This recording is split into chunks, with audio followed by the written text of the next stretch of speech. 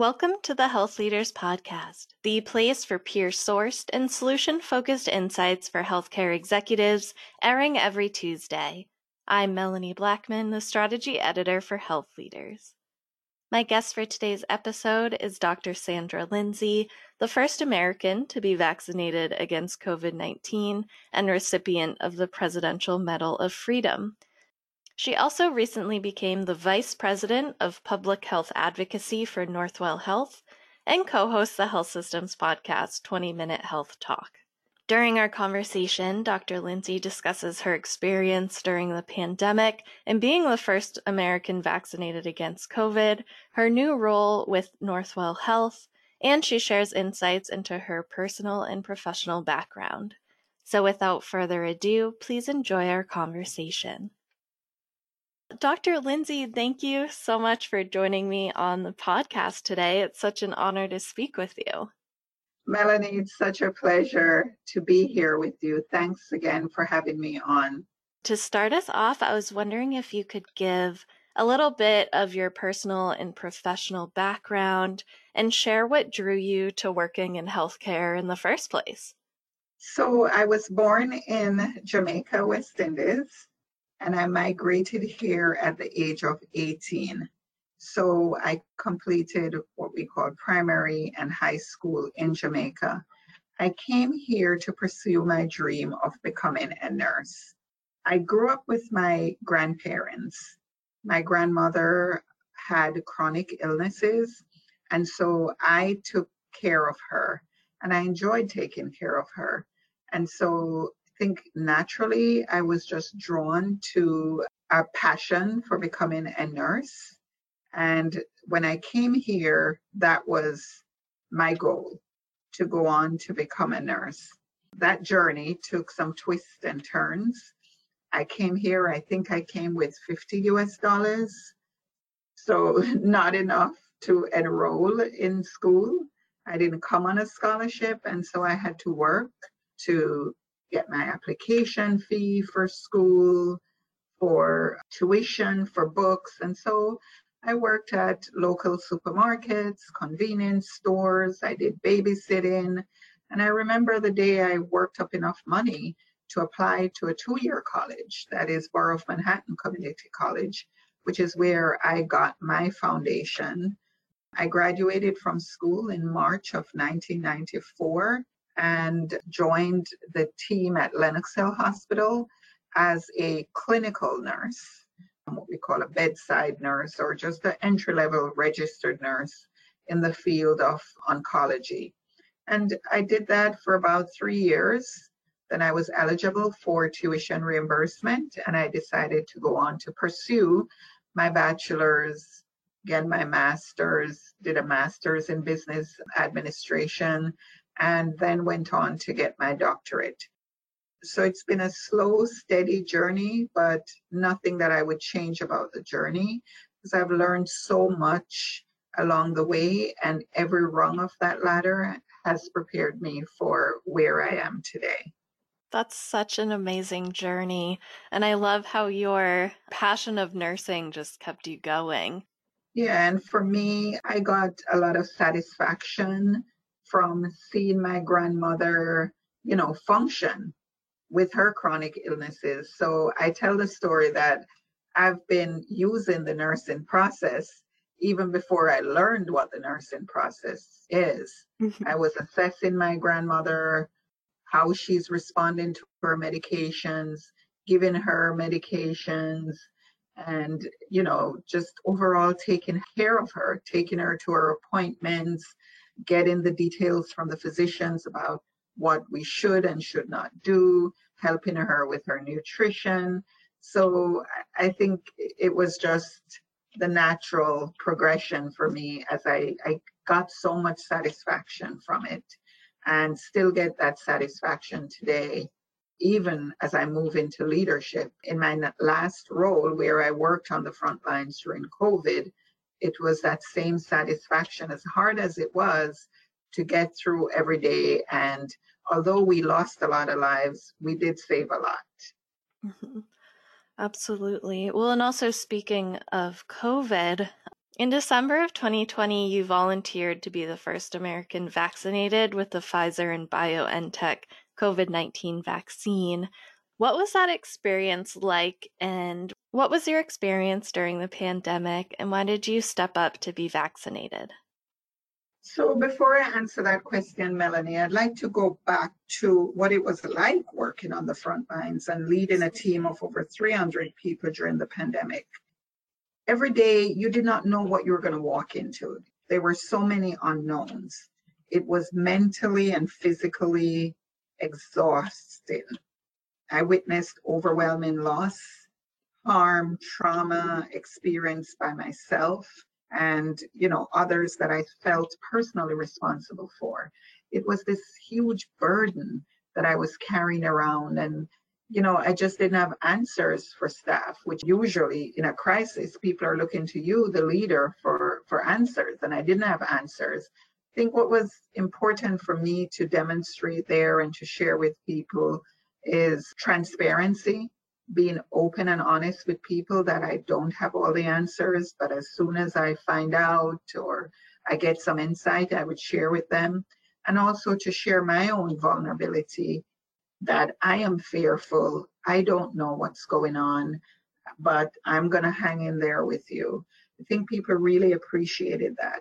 So with that experience, when I heard, I think it was approximately 6 days after the World Health Organization reported that this is now a pandemic, COVID-19 is a pandemic, and Pfizer came out with their intention to develop a vaccine, I was following all of that development. I read the initial study, and I was comfortable with what was reported in the study, the findings, what I was seeing, weighing the risk versus the benefits.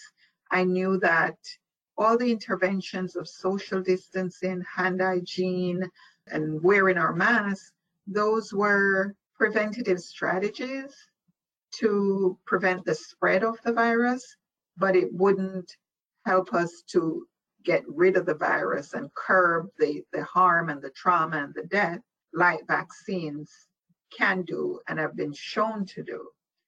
So I was very comfortable. I was an advocate. I walked around talking about how much I can't wait for the vaccine to come to market, that I would go wherever the vaccine is being offered just to get that extra level of protection. So I was excited when I heard that the vaccine got emergency use authorization and that it was coming to New York and that it was coming to Northwell. So I volunteered to be among the first set of people who got vaccinated at Northwell. And I did that in addition to what I saw as my professional responsibility, as my profession is rooted in science, also my civic duty. We are in the throes of this pandemic. I think it's everybody's responsibility to do their part to help the situation. So I saw it as a civic duty, giving back to my country. I saw it also as protecting myself and my family.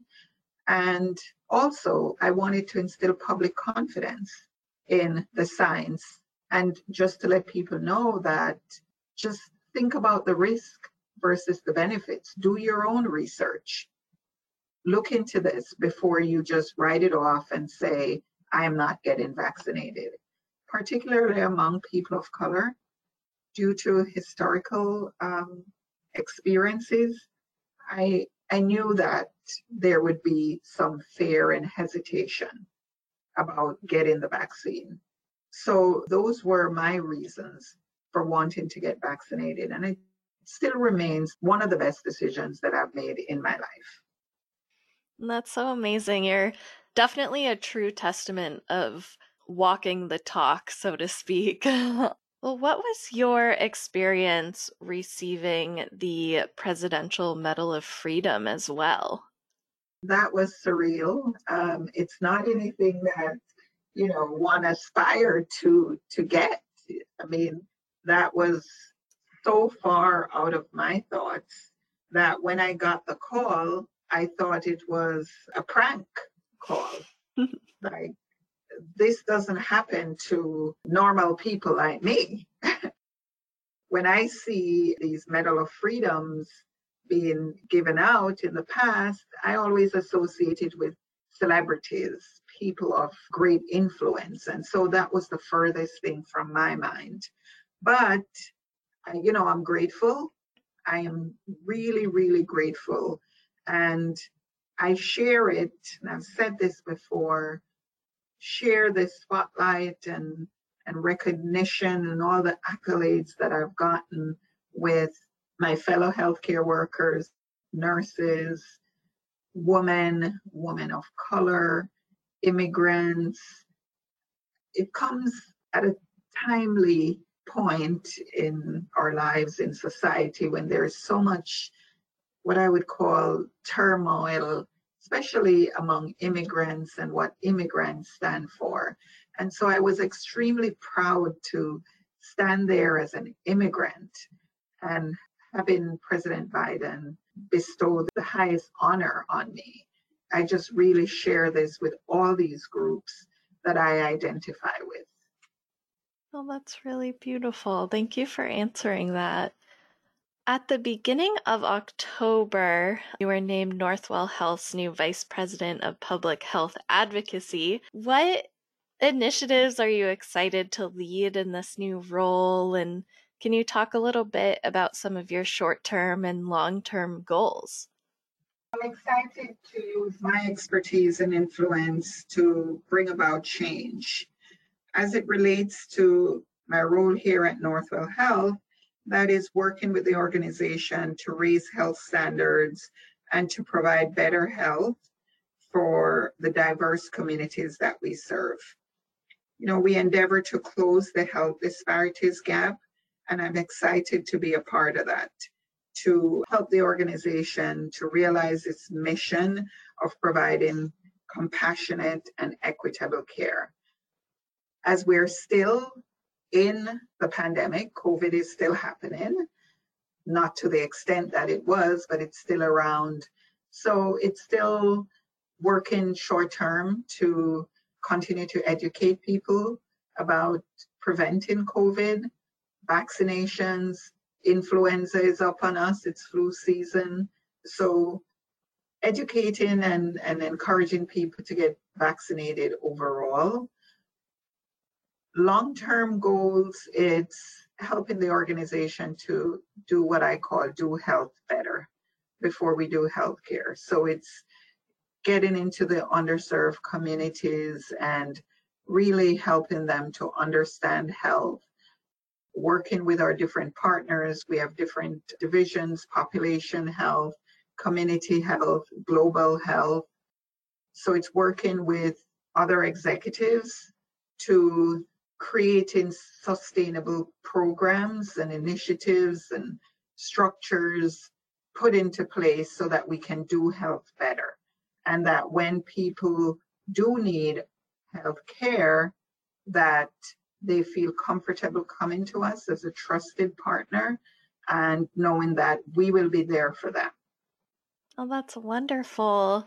How does your background as an immigrant, a woman of color, a nurse help define your current leadership style?